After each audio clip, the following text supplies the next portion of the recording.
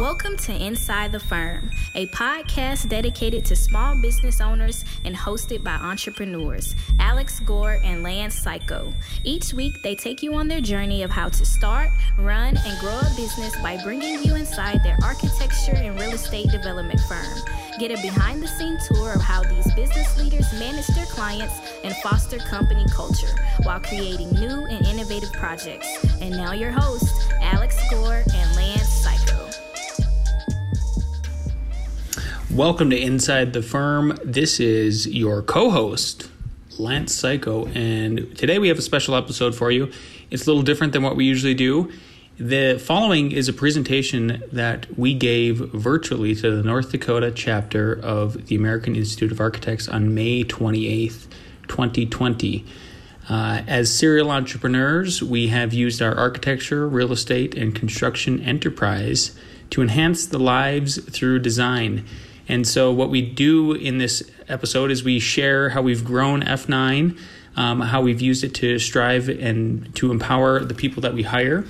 And as many of you know, we pride ourselves on developing employees and growing them into leaders to add to the fabric of professionals in architecture. So I hope you enjoy it.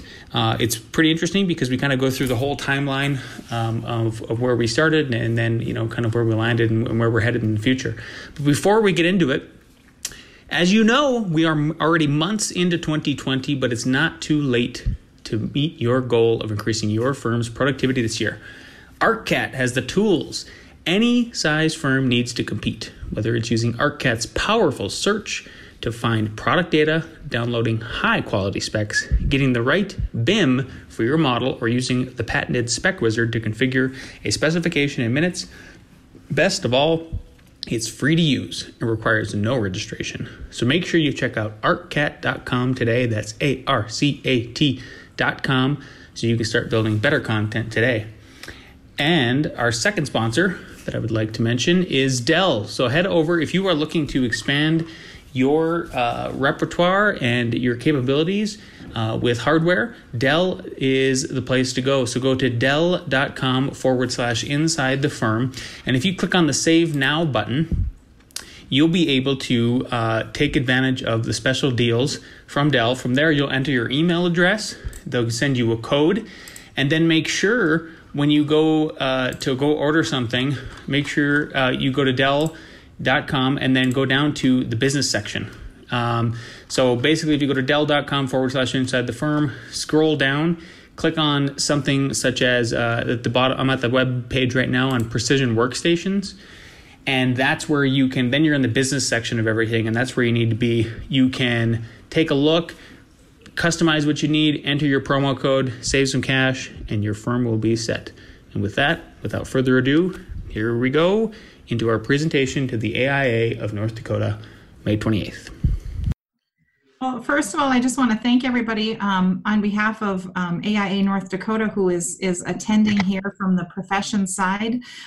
We're very excited to have Alex and Lance doing this presentation under these unique circumstances. And we appreciate all of you who are attending and the collaboration efforts with NDSU to make this happen.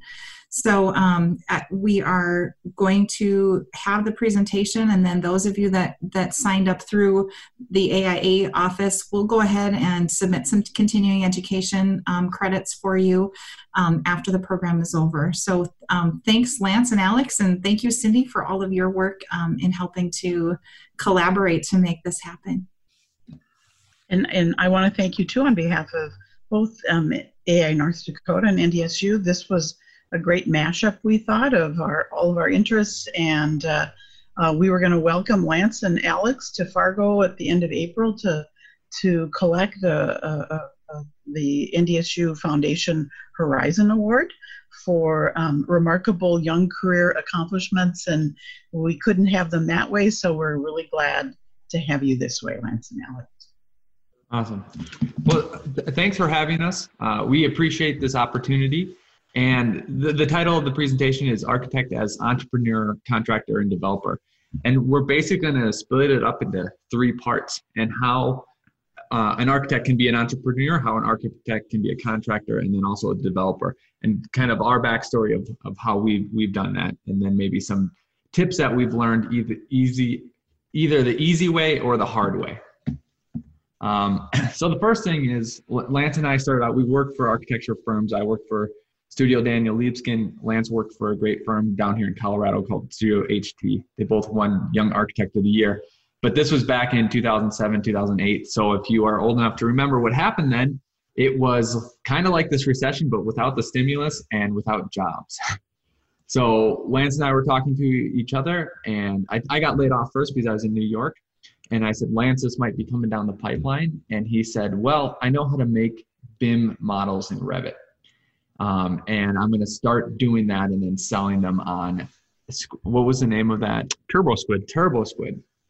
So we literally started just making furniture pieces and then selling those. So this is part of the Architect as Entrepreneur, and you'll kind of see how we build upon that. Then I came down, and one of our first projects that we got was a house, and this house had a foundation and nothing else on it. It looked totally different than this. But we started to build our architecture firm just from small additions and small houses and built up from there. And we knew that we weren't going to get large projects with big budgets because it was a recession. So we worked on honing that template and that system so that we could create smaller projects more efficiently. Then as we grew, we realized that we needed people to help us, and we couldn't hire someone with 3 or 4 years experience because we basically had that. So we needed someone from the university level, but they weren't, at least down here, getting the Revit skills and training that they needed. So we just asked the university, hey, how can we help you out? And they said, do you want to teach there? So that was another leg of the stool of our architecture firm, is we started teaching at CU. And we started teaching as if we were teaching someone, to be on our staff. So those furniture models and the templates, we gave those over to the students so that they could work off what a quote unquote real architecture firm works off of, and then not only create something that's designed, but then go through and have that template so that they can start to create the construction drawings. We then had the best students become our TAs for the next class, and then we try to hire the best TAs so that we can have a good pipeline into our firm. This is actually one of the students that now works for us, but this is what he was creating in third year architecture program, essentially.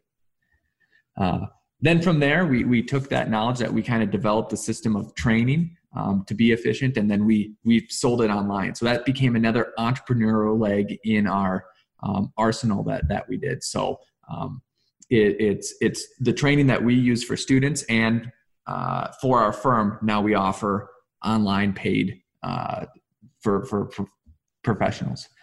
From there, we expanded. So we've done cool architecture work. This is Eldorado climbing walls. This is a project called Eastwatch. We also do a lot of bread and butter work too, but that system has helped us become profitable. From there, we decided that, and Lance is going to go into the architecture and construction side too, and I will also. But we're busy, and sometimes we don't get time to talk. So we decided on Fridays we were going to talk and just record it. And then put that up as a podcast. So now that's a 4th or 5th leg of our entrepreneurial kind of journey that helps hold up the firm. And besides it being an inside look of our firm, of what we're doing, it started basically when we started developing a project, being an architect as a developer. So we give some backstories, and then it's the week by week follow through of what we're doing, what's happening. It's not all based on what we're developing, because sometimes it's slow and there's lags, and other times one of your units flooded and you almost lose all of your money and everything and your whole livelihood. So there's definitely highs and lows.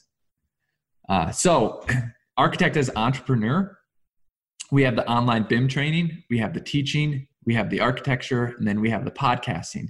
And as Entrepreneur too, we also have the developer and the contractor role too, which we'll go into separately. But all of those kind of combine to us thinking of not just solely architecture, how do we branch out into these other entrepreneurial ideas? And one One kind of side note, but I think it's important, is that we try to make our own press, and we think multiple people can make your own press too. So here's an example. If you remember, it was probably a year and a half ago. 2 years, actually. 2 years ago. Amazon was going to announce where they were going to build their super headquarters. And they needed 8 million square feet. So I quickly designed a skyscraper with some supporting buildings just to ask the question, what would 8 million square feet look like in Denver? And a lot of you know how to work these programs, so know how to put these in, or at least you might have people on your staff that can mass model quickly and put it into Google Earth. And it caught off. It got into newspapers. It got onto the Denver News. And it actually turned back and landed us a client because someone in Longmont saw it, called us up and said, hey, I saw your Denver, skyscraper thing. Do you happen to do townhomes? And we go, that's literally our bread and butter is townhomes. It's definitely not skyscrapers. It's townhomes. But the idea is that when these interesting events happen, the public is visual, just like the majority of people are visual. So what are the ideas of, let's just say a new Super Bowl, a Super Bowl's happening and it's at probably a new stadium. What would that stadium look like in Fargo, right? You could just be the graphics kind of person for these ideas that get your name out and some press can come your way. Before Alex gets into the next slide, there's 2 points I want to make before he gets too far deep into the architect as entrepreneur. The reason why we consider ourselves serial entrepreneurs and stress having these multiple legs is because we feel like when we were laid off of the firms we were laid off of, mine in particular, was because they were they were only focusing on one segment and really putting out only one skill and trying to offer that to the public. And I think that's why they fell apart and they had to lay us off in the end. So our idea is always to build as many legs as possible. And now we actually call it like strengthening the root. So we think of it as sort of this organic plant business-wise that we're planting. And then there's all these different roots that we have. So if one goes away, the tree can still live, right? The second thing is, in regards to making your own press, everybody's the press at this point, right? So everybody has, not everybody, but if you have Twitter and you're walking around your neighborhood and you find something that is noteworthy, you post it on Twitter, you're the news. Same thing with Facebook, right? So how we, not only did Alex put together this Amazon HQ2 that was timed with a news cycle that was looking for it, then my task was, as a social media manager at that time, was to launch it off of our Facebook platform where we used boosted posts and then a conglomerate of friends and family to then target the news stations, Denver 7 and Fox 31, on their posts about the Amazon headquarters maybe coming to Denver. We would comment in those comment sections and get everybody to like and react to those comments from our webpage or our Facebook page to bring it up in the news cycle. It was a full-scale media blitz from the ground up, grassroots, using our social media platforms to then get noticed by Denver 7 and Fox 31. The next day, Fox 31 sent a news crew up to our office, interviewed both of us, and then Denver 7 reached out to us directly, and then they asked for the content, and we ran on the newsreel. From there, once you get into that kind of press, then they went into the Longmont Times Call, which is our local paper, and then that's how the developers found us, who owned property down in Denver, and then hired us to do their townhomes based off of this project. Yep. And I think just from the metrics onto our site, we had something like 80,000 views. It was something rather large. Each post was getting between 50,000 and 150,000 person reach, right? Eyeball reach. So, yeah. The second idea, so this was something fun that we did. And this is what I learned from Liebskin, was to do a fun project every year. And sometimes those fun projects can be competitions. I find that the likelihood of us winning a competition might be low, just because if you've seen those Guggenheim competitions, there's like 14,000 entrances and who knows how they're going to get picked. So we just decided that we would make our own competition. And this was 2012. So obviously the world was going to end in 2012. So we made homes that reacted to those world ending situations. So one is a house that goes underground that protects against a nuclear bomb. One closes in on itself, which is the second one, to guard against fire. And the other one kind of shuts itself up and it has shock absorbers for an earthquake. And this fun idea in 2012 has led to a lot of press. that when we did it, there were some clients that were reaching out to us, and we asked, how did you find out about us? Because a lot of times it's, I did an internet search or my friend told me, but there was a couple during this time, more than a couple, was, we just kind of heard about you somehow. And we think it was through this kind of press thing. So it's just an alternative to consider than doing a competition, right? Especially if some people have some ideas. So this website that we produced these homes on is called Doomsday Dwellings. And so doomsdaydwellings.com. Alex and I worked together and built up the website. And then how it actually got us into Real Media, and then where the referrals started coming in from that Real Media was Modern in Denver picked it up. And they actually worked with us and did a 7-page spread in their magazine, which is if you calculate it, it was, I think at that point, to get a full page, it was $1,500. So you're looking at somewhere around like $10,000 worth of media, basically just off of our time and our effort. So again, another example of how just off of the web or social media, all of a sudden you're creating your own content and people want to pick it up. Yep. And don't be afraid. Some of the ideas can be dumb. We made a website called Revit that had frogs as its logo because we thought that was funny. And this website that's still up today landed us work with Disney because they were looking for people to do BIM stuff. So not all ideas have to be the coolest ideas ever. Some of them can be more on the hilarious side. So with that kind of sums up the architect as developer. Entrepreneur. And so the next thing we want to talk about the topic is architect as contractor. And so for us, again, building another leg, building another route means it's not safe for us just only design buildings, because our goal is to never lay anybody off and continue expanding and make sure everybody's secure where they're at with us as employees. So in order to do that, again, this sort of meshes into the idea of creating your own content for media and getting attention that way, and then attracting clients. So when one of our good friends, Blake Dinkins, who we graduated with at NDSU during the Great Recession, right after we landed that house that Alex already talked about, that duplex project, the very first one that we did together once here in Colorado, we were actually celebrating on the way back from Boulder. We went out to eat because we got that project. It was a pretty big deal for us at that time, 10 years ago. And we called up Blake and said, hey Blake, what are you up to? How are you feeling? He was all depressed. He was not happy with his job. And we said, well, how much money do you have? And he told us an amount that was worthy of, you should just build a tiny house, and then you should just travel around the United States. And he goes, and he laughed jokingly. So we took it pretty seriously because he was half serious. And so we bought the domain. We got home. We bought the domain name blakestinyhouse.com. And then we worked with another alumni, Sarah Schultz, that graduated with us. And we started designing a tiny house. And we started asking, some questions that a lot of other people weren't asking, like, how can you make this? Can it be more than just a kitschy little cabin? What if the wall became a floor? What if the other wall became like a solar shade, as you can see in this design, in this tiny house that we produced?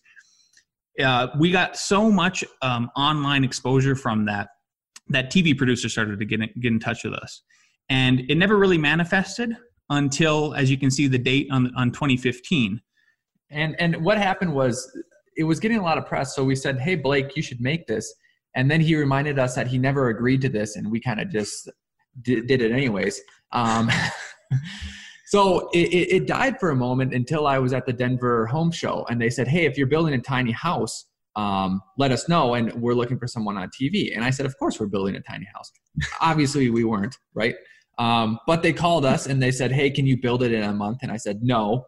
And then we finally agreed to 2 months and a half. So we got funding and we got it done, and it was on TV, and it was great as a press thing. But the key of why this is in architecture as contractor is because sometimes if you're going to be a contractor, you might have to start small on someone's project, or you might have to start small on your own project. And that's the key point here, is that we put our money where our mouth was, and we funded this ourselves because, again, Blake told us that we are making stuff up, but it ended up working out in the end.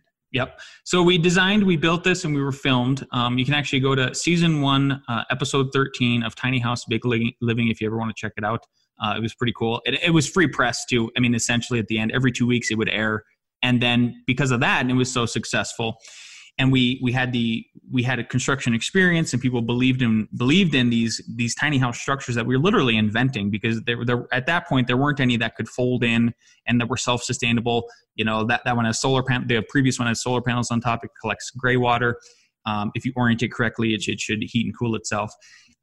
So a Fortune 500 company got in touch with us based on seeing that on television, and said, "Hey, we loved what you guys were doing with the other tiny house. Can you build us 2 more? And can they have twice the amount of decks? Actually, 3 times the amount of decks, because now there's a deck on top that Alex, you can see standing on top of that in this image." And at first I said no, and Alex said, "Well, what if we tell them this number?" And then I said, "Sure, tell them that number." And they went for it. So then it was a scramble to build 2 more, but basically on steroids. So building experience is critical, right? And the other thing I would mention too is that Alex was in the Army in college, and he did a lot of heavy machinery, excavation, road building. And so he had that kind of construction experience. And I had been, prior to going to NDSU, worked as a contractor and a subcontractor since I was 13, up on roofs in North Dakota, and then doing everything and anything in between in Minnesota, Idaho, North Dakota, and Montana, and just kept building on top of that. So I think that's one of the other things too, is like, it can't be stressed enough how much hands-on building experience can help you if you want to go to this multi-pronged approach.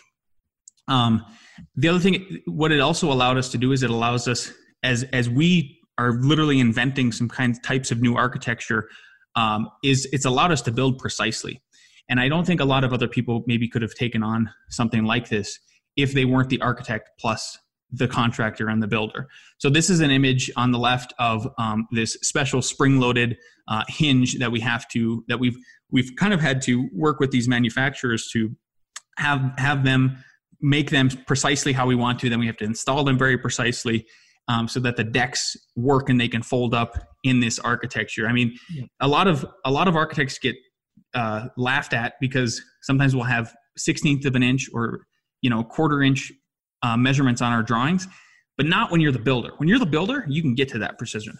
Well, and then also why he showed this too is because spring hinges do exist, but no one would sell us a spring hinge because they're for someone who makes 10,000 vehicles. So we had to literally design and then get 2 manufacturers together to put the spring hinge together and then ship us these specially made spring hinges.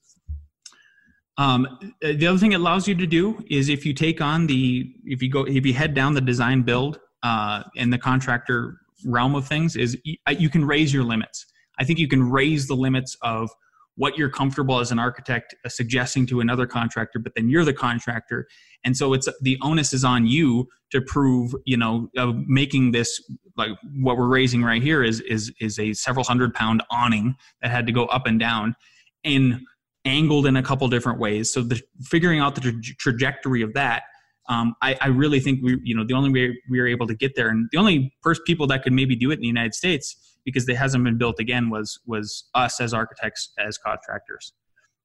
Piggybacking on that, like you can build what other people can't.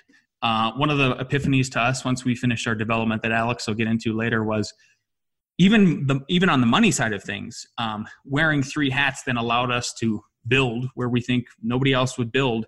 And so you are really able to stretch and expand, I think, what architecture and construction and building can be if you're willing to take that extra leap.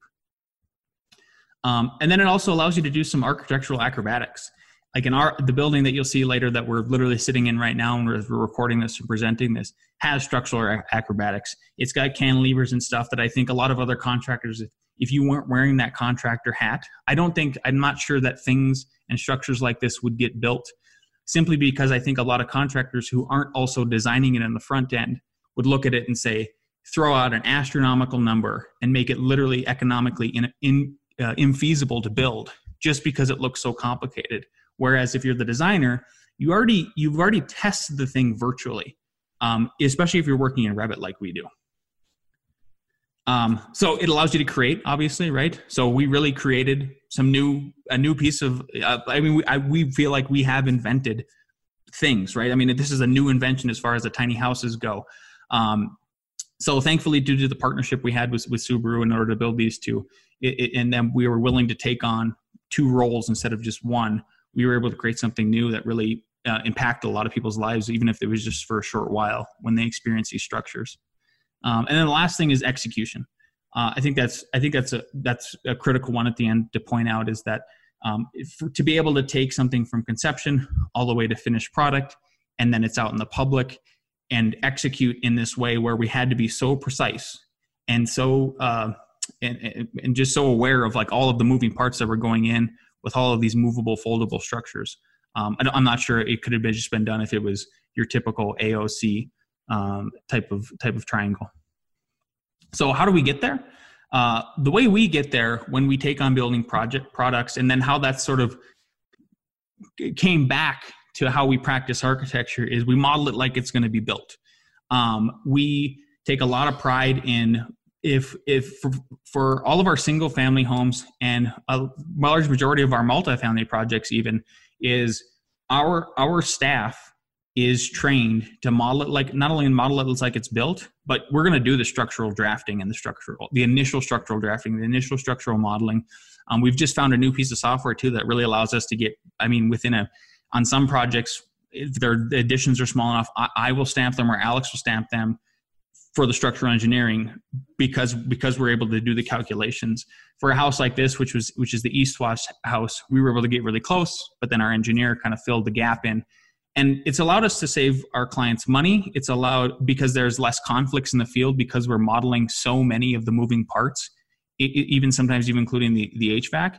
But it's a lot. So construction, they save money. Engineering, they save a little bit of money, and then they also save time. Structural engineers are in short order right now. I think there's just a general industry shortage. There's not enough of them. So we've kind of stepped up to the plate, and then it's allowed to increase our bottom line too, because we're taking on more of that responsibility and taking that leap. I think too, it also helps.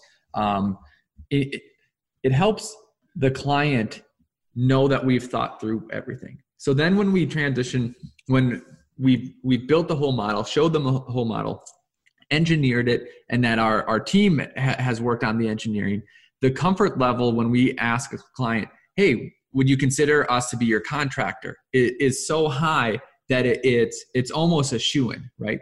And we only ask clients that are within probably 15 to 20 miles of us to build it, because we just don't want to travel that far. And then we also limit it to good clients. So everyone has clients that are just, on top of it, are good to work with, all that. That's the clients we're looking for. And you can really weed out the clients that maybe are too needy, maybe have crazy ideas, maybe are a little bit sporadic, or whatever you define as a good client or a bad client. It's harder for a contractor to come and tell that, because they haven't worked with that client for 4, 5, 8, 9 months where you have. Yeah. So then, because we're modeling like we build it, then we build it like it's modeled. And this is a photo of, we're actually sitting on, we're sitting right about here. So this is a photo of the framing that's going onto our, the mezzanine of our office building. Actually the upper floor, sorry, we're sitting down here. There's some, as I mentioned before, there's architectural acrobatics. I think it allows you to do more architectural and structural acrobatics if you're taking on that extra role and understanding how everything goes together. If I could give you a virtual walkthrough right now, I would, and show you how that translated over to how the stairs work in our building. On the ceiling of the stairs, it actually is the roof, and for us to be able to do that kind of acrobatics and make sure that the head heights worked out and be as precise as possible. It really took us being architect as contractors. So I was out there every day with the framing crew, acting as the GC, and it was so helpful, and they're so grateful that I would be able to pull up my laptop instead of traditionally the contractor's got to call the architect, and then he's at the office, and then they're trying to translate how the whole thing works. But I could just pull out the laptop, pull out extra dimensions if we needed them. And at this point, for the framing of this whole thing, there really weren't any mistakes that happened. So for us to be able to do complex structures at a reasonable fee, I think it's maybe one of the only ways. And if we have time in the end, we could turn the laptop around, show them the construction office. Yeah, we could. So again, build it like it's modeled. This is our finished product. You can see that with the paneling and all of the intersecting planes and everything like that, it's a very modern piece of architecture. But it didn't cost an arm and a leg. It was still very cost effective for us to build it, but simply because like we had all these things predetermined. We tested it in the model, and then I was out there directing traffic in the field to make that happen. So if anybody, I would encourage everybody to at least consider GCing at least one project in your life, even if it's you're just going to do your own house. So how do you get there to take that leap? What does it take to go from architect to then transition into also being a builder, a licensed contractor, by the way? Is first you need experience. So we kind of already talked about that.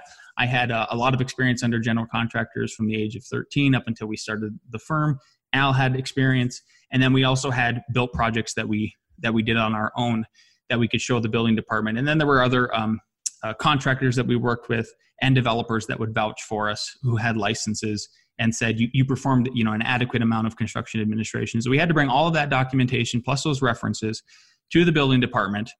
After I took, what I took was for our development, the Class B licensure test. So if anybody doesn't know, there's 3 different classes of it. Class C is residential. That means just any, not multifamily. So a single family house you can do with the Class C. Class B is multifamily. So, triplexes and up, gotta have a Class B. And then you can do small tenant finishes and little commercial buildings. Like we could do a school if it's up to 3 stories technically. Class A, you can do anything. You can build a skyscraper, right? The beautiful thing about all those tests is I would say for me to be able to take the test and pass it, and I feel like I did. It was much easier than the ARE, to put it in perspective. And it's one test, and it's open book. So yes. Just know that. So all I did was for the Class B, because it was not residential, because it's commercial too, is I took the 2015 IBC book and I read it front to back. It was a little painful, but I did it. And then it inspired Al to do it too, just to do it and get it out of the way. So then you're familiar with the whole thing. It also allowed us, we try to set up systems in our office so that everybody's as efficient as possible. So while I was going through that, I tabbed and neatly organized our IBC book so that you could quickly go through and page stuff. So not only was it beneficial to me when I go in to take the test, is I could quickly page through and find stuff, the open book test. Then all of our staff can now do the same with all of the other books. So experience documentation plus a test, go in there and try to convince the building official that this, especially if it's your own project, I think they're going to be more sympathetic to you getting that license. And then the beautiful thing about it is, especially if you're Class B, I would recommend that an architect get a Class B, because you can do commercial. You're going to do, I think you should, even little tenant finishes and little buildings. The license is even more, the reciprocity is even better than an architect license. So I took our Class B, and now we're licensing up in Loveland, which is a town north of us, and also outside of Longmont, Colorado, in Boulder County, for the barn dominium that we're building right now, which is technically a commercial structure. And so it was just seamless. As far as companies go, you absolutely want to separate the dominoes, right? So with all of your little company, no matter what kind of companies you're doing, one of the roles, one of the ideas is if you're doing a development, if you buy a new piece of property, that should be under its own LLC. So what we did is our architecture firm is an S Corp. Our construction firm is an LLC, but they're completely separate, insurance-wise, structure-wise. Banking-wise, banking accounts. Yeah. You really have to separate them and why I use the dominoes analogy is, as long as they're further away from each other and then one falls, it won't have a domino effect and destroy your life, right? So if you get sued on one of the projects, it's not going to cascade. Because even the tiny houses are a different company, and they're all one company. But if something happened there, that shouldn't affect some residential company that we're building their house for. The second thing to note too is, because someone asked, they said, setting up a construction company, I'm worried about the price for all the equipment that I'm going to have to buy. And many of you probably know that a lot of GCs are basically construction admin. Now we do have about 2 people maybe 3 to 4, depends, out in the field for us doing some labors that are part of that construction company. But it doesn't have to be that way. It can be almost a pure administration management role. You're not buying forklifts or anything like that. Yep, exactly. So why should you build?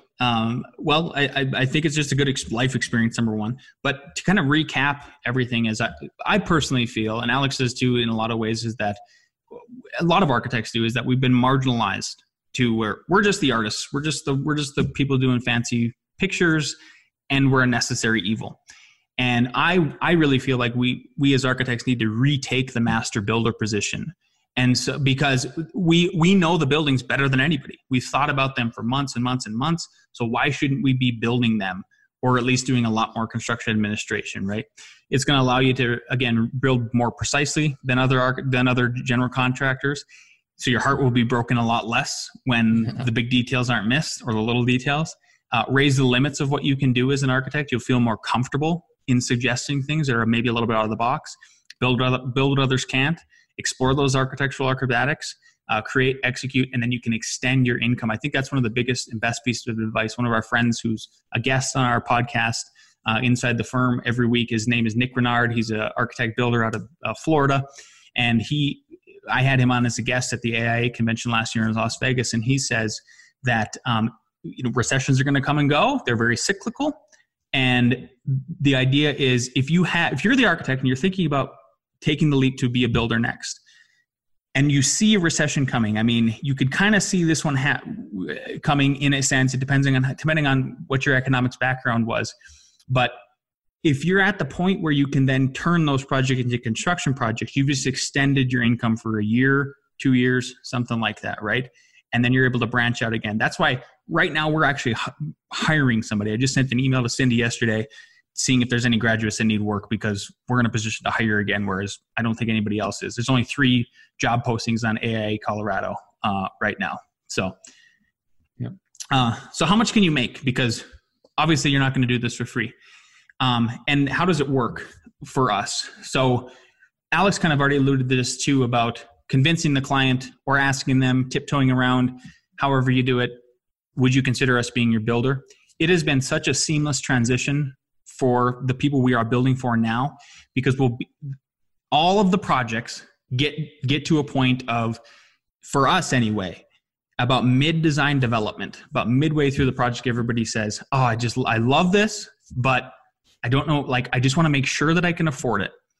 And so I've developed internally, and I was just going over this with Alex, this really slick spreadsheet now based on our building projects, where we can plug in basically one number. It'll fill out the rest of the spreadsheet on a percentage basis. And Alex actually checked it against the house that he's going to build. Well, actually, I was excited to check it because I thought it wasn't going to work, and I was going to make that it wasn't going to work. I thought it was going to be terrible. Yeah. Right. So we put in the numbers, and then I adjusted some of the numbers just slightly because I had to account for all the cost of the foundation, because that's the number we put in. And you were $4,000 off from the number that I had from my house. Yeah. Which was, that's really good. Yep. So it wasn't terrible. It wasn't terrible. So you've already gained their trust as an architect, right? And then all of a sudden, if you can pull out numbers like that and pretty quickly, and you get to something close, and you genuinely like each other, because you're extending this little marriage that is the contract at the end of the day. It has been, we don't even compete against other general contractors when we flip architecture projects into construction projects, and then they don't even balk at our 18% fee for that, which is much higher than our architecture fee. Because the other caveat that I add to it when we go into pitch about being the contractor is I very clearly explain, look, I'm going to charge you 18% on top of everything for the management fee. That includes our foreman, who's going to be on site most of the time besides myself or Alex. And you're also it's going to be completely open book. You're going to know exactly what things cost. You're going to know exactly what the markup is, and they have access to our server, their specific project on Dropbox. And then the other thing that we do is, Alex already mentioned this, we do have a 2-man crew, and hopefully expanding to 3 soon, that we do a lot of self-performing of the work. And that also reassures them too. So like on this barn that I'll show you next that we're doing, it's Barn Dominium, is the roofing company that we use for our development project. I said, hey, we're going to build this next. Can you give me a quote? I think they came in at $48,000. And we said, no, we'll just self-perform this. And we'll still make what you should be making industry-wise when you do the multiplication factor of like per worker and profit and all of that. And we saved the client about $12,000. And then I'm more reassured as somebody who's done roofs their whole lives about no leaks, that sort of thing, right? So the example that I'll show you visually next would be, the current build cost of this project we're building is about $556,000. Our general contractor fee, which is about 18%, is about $100,000. And then we're self-performing stuff like windows, doors, roofing, siding, interior finishes. And so our income will be about $50,000 from that. So that is $150,000 of extra income, new business, and then it catapults us to be able to hire in a time like this. So this is the project that we're building. I just had Bill actually take photos this morning, and so you can see what we're building. They're actually going to finish the roof today, but we have done almost everything on this project except for foundation and framing. And then we should be finishing up the siding and everything next week. It's also really good just for our architecture firm, bringing them out on site, especially the person who designed this, and pointing out the problems, and then also bringing out the set of drawings and go, look, guys, we're never dimensioning like this again in relationship to say like a beam, because when I was out here with the framers, they were missing this dimension. And so having the feedback loop like that has really allowed us to grow. So the last segment is architect as developer. And this is where we're sitting right now. If I move my mouse, if you zoom in right there, you could probably see our heads, if that was a Harry Potter-esque image. But essentially, how this project came to be is that if you saw the first tiny house, that allowed us to get the second two tiny houses. That allowed us to get a feed to place down on the land. And then this was also the image where Lance was showing you where we got built, where we built, and kind of ties in the whole how we model in architecture, transitions into contracting, and transitions into being the developer. So again, for this project, which is our headquarters, plus 2 units behind our headquarters and 6 units on the other side, we were the developers, the architects, and the contractors for this. And here's the other side of that in Colorado. And here are the crucial numbers that you need to know is when you're looking for land, you need to think about, okay, what's going to be your total building costs roughly? And you need the land and the infrastructure, meaning the roads up to that land or through that land, to be 18% or less of the construction costs, right? And then when you buy that land, you're going to probably have to put 20 to 30% down. You don't have to pay for the land outright. You can find a lender that will give you a loan for that. And it will probably be a 3-year balloon loan, which means you'll make payments on the 70% of it. And in 3 years, you're not paying it off in 3 years through those payments, but at the end of the 3 years, the remaining that's outstanding, you have to pay. So I think for this land, it was like $1,000 a month, right? And we just had to make sure that we could get through the city process, build it, and sell it in 3 years. When we got the construction loan, that just paid off that, right? So, sometimes it takes 1.5 years to get through the city. I don't know, North Dakota is probably better than Colorado with its site plan review. It's pretty terrible down here. But it can take a while to get through the city. Your construction loan now, the conventional loan is going to be 75% loan to cost with 3 to 5% interest. And that's what you need to do. But they want to see that you have 25% of, let's say this project is $3 million. So you need 25% of that in cold hard cash in the project. And actually that was the selling price. So like the loan to cost is probably like $2.4 million, right? We did not have that amount of money in it. So the other way you can go is a private loan. And the difference is that they did loan to value, right? So loan to value, 75% loan to value of $3 million will basically get you almost all of the construction costs, right? Where the loan to cost on a conventional will not give you all the construction costs. The problem is that they charge you an arm and a leg to do that. It worked out in our numbers. We are able to do that. The third way to do that is to partner with an investor, right? And let's say that you needed $200,000 cash. They will probably say, great, I'm going to need 10 to 20%, somewhere in there, annually on that number, right? But that's 10 to 20% of $200,000 instead of, 15% on $2.5 million. And that investor would help you then get down to that loan to cost, that conventional loan. So you could make more profit by doing it that way. The only reason we couldn't do it that way is because some of our investor friends that we know, they said, the margins were too tight on this project. And after doing everything, we realized they were right. We just, again, dived in headfirst and did it the hard way to begin with. So those are the kind of ways to become a developer yourself. You will have to put in some money, but it's not as much money as you think that you might have to put in. And if you are going to do any of this stuff, architect as entrepreneur, developer, or contractor, what we learned is we couldn't do it alone. It's not possible, we don't think, for one person to wear all those multiple hats. So I think you need to find someone that complements your strengths so that 1 + 1 = 3 instead of 2. And that's our presentation. That's all I have. Lance, do you have anything else? No, we are absolutely open to questions. If anybody has any Q&A after this, I'm not sure how we would do it. I think people can unmute themselves, hopefully. Yeah, exactly. So if anybody wants to unmute and go first, or chat, that would be good.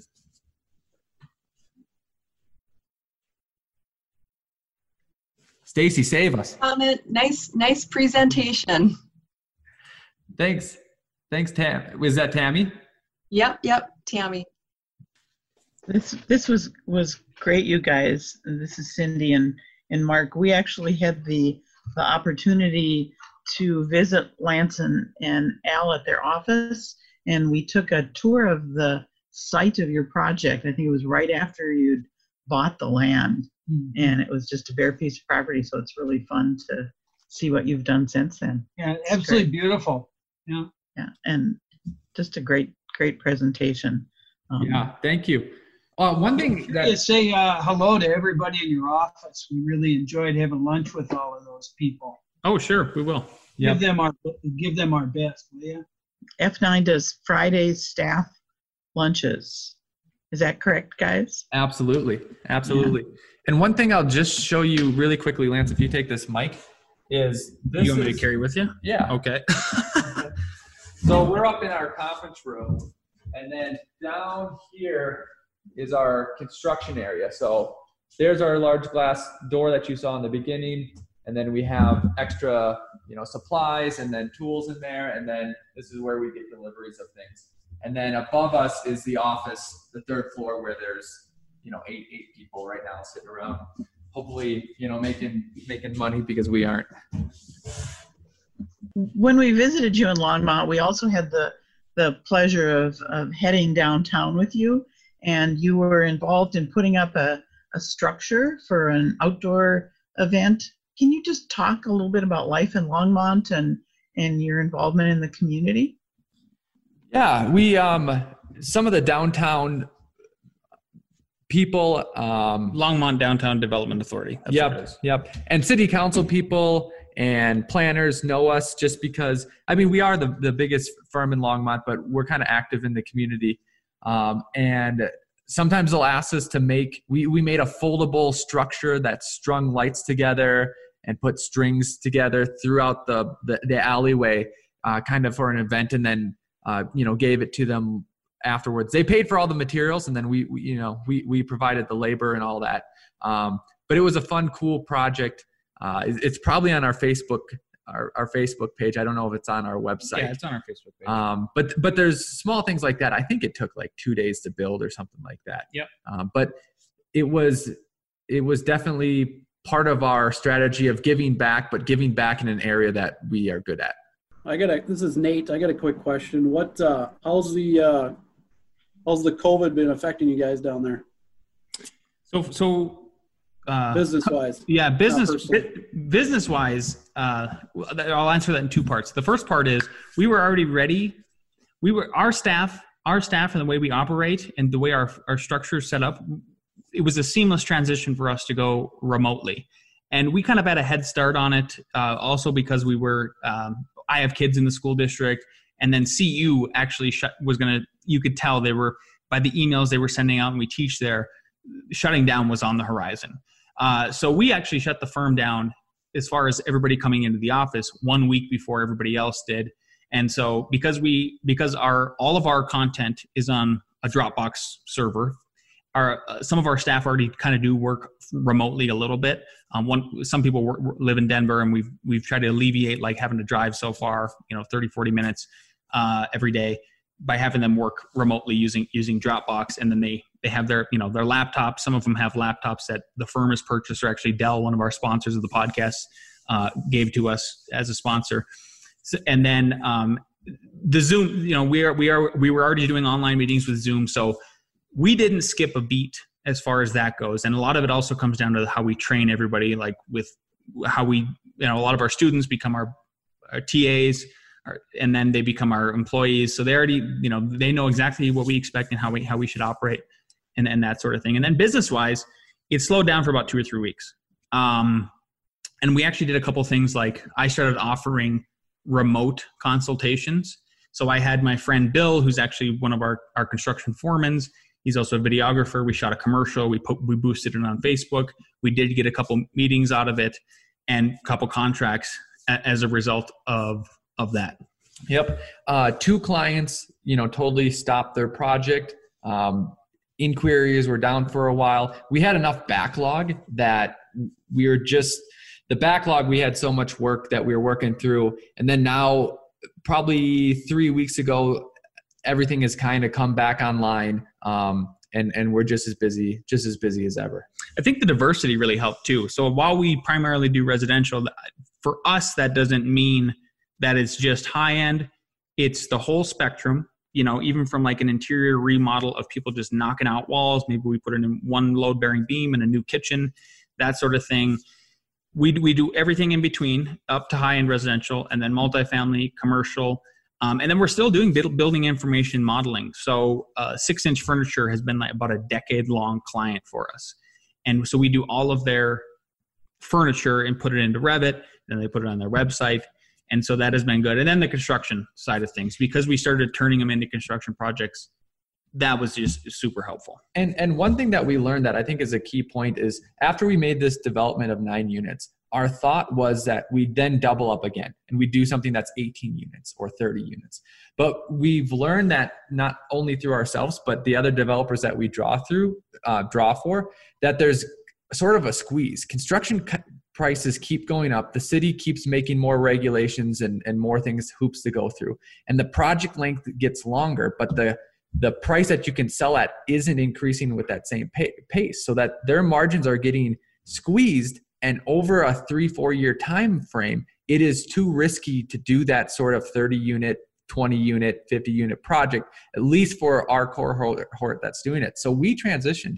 Instead of saying, now we're going to double again and do something bigger, is we can do 4 to 6 houses, individual, design them in a couple months, get it through the city in a couple months, and then build them in 8 months and have that whole pie done. And if we do 4 to 6 of those, we will make the same profit as doing a 15 unit structure with a reduced risk. So I think maybe if we're alluding to in podcasts, or I think the notion is always go bigger, go bigger, go bigger. And it just wasn't working out. So we actually went smaller, just because of the conditions. You guys have these amazing interdisciplinary roles and a lot of different things flying in the air between your teaching at CU, your podcasting, then all these interdisciplinary building projects. How do you stay organized and communicate and function in all those roles? Yeah, I think there's 2 steps. Is all of those roles are interrelated, which is great. So it's not like I'm teaching finance or something else I probably know nothing about. And then the key to organization isn't so much in the programs that we use, because I don't know if any of them would be impressive or anything like that. Besides, one caveat is that we basically solely use Revit. So some firms will, hey, we're going to do SketchUp and then we're going to go into Revit, or someone's using Rhino, someone's using AutoCAD, someone's using SketchUp, someone's using Revit. None of that exists. It is, you're in this firm, you're using Revit, that is it. So we simplified the amount of production programs that we use. The key that I was getting to, though, was in communication, is that we've always made the rule that we respond within 24 hours. So whether that's a city official, a client, or someone else in the firm, even if you don't know the answer, we respond in 24 hours. And that's how we reduce the feedback loop. Because the big theme is with the architecture, contractor, developer, is reducing that feedback loop, and communication plays a good part in that. Anybody else? And maybe a follow-up to that question. There's certainly challenges as design professionals, working out creative differences. Then there's the challenges as entrepreneurs working out different visions. You guys have been amazingly productive and successful over a long period of time. Not a whole lot of entrepreneurs are able to have those relationships. How have you guys been able to do that? Meaning just with the partnership? Yes. Oh, that's Ben too. Ben, is that you? That is correct. I knew it. I tolerate Lance. I think we answered this on the podcast. Yes, we did. We answered this the episode previous to the last one. And it was because we had a spat and we talked about it. And so right before we started recording, Alex was like, how long are you mad at me when we fight like that? And I go, oh, about 30 seconds. And then Alex was like, well, and then he's like, oh, sometimes it's like an hour or two, but that's it. We just get it. It happens and we address it and then it's over with. But that's it. Yes. Solution orientation is also the key. There's a crux to the problem, and finding the actual problem is where the solution will lie. So like not going off on tangents is the key. Yeah, exactly. If there's a spat about something, we're not straw manning or having a red herring about it. It's just really addressing exactly what the problem is, something like that. So, of course there's going to be disagreements. The other thing too is I think we're very flexible in if Alex wants to pursue something, like he's doing some kind of space design stuff that I don't even know about. He already talked about the Amazon thing. He spearheaded that, and I just went with it and went for the ride. I was convinced we need to be contractors after the development. Alex was not, and now he's like, no, we're going to do it. Now we're going to do it. We're also going to be builders. So I think it's just both of us sort of trusting the other one. Almost unequivocally, even if like I had John McAfee on the podcast, very controversial guy, but super famous. And then rather than Alex like getting jealous about it, like, oh, you had John McAfee, a lot of people know who that is, 1 million followers on Twitter. Alex went after Jim Cantrell of SpaceX. So part of it is like kind of each other just organically challenging each other, no matter what we're doing. And I would like to extend a thank you to both Alex and Lance for participating and for putting this on for us, and all of our AIA North Dakota members for being flexible in doing the webinar today. So Cindy, thank you for your help. And if there's anything else. Thank you. We have students here. We have Casey Risky from Miller Hall in Seattle, one of our advisory board members. Just a great bunch that you've gathered here, Lance and Alex, with us today. So we look forward to having you in person. I'd like everybody here to see your take on construction documents, construction drawings at some point. And it's just always good to hear from you. So thank you very much. This was great. Thank you, guys. Thank you. Have a good one. Thanks, guys. Thank you, guys. Thanks, everybody.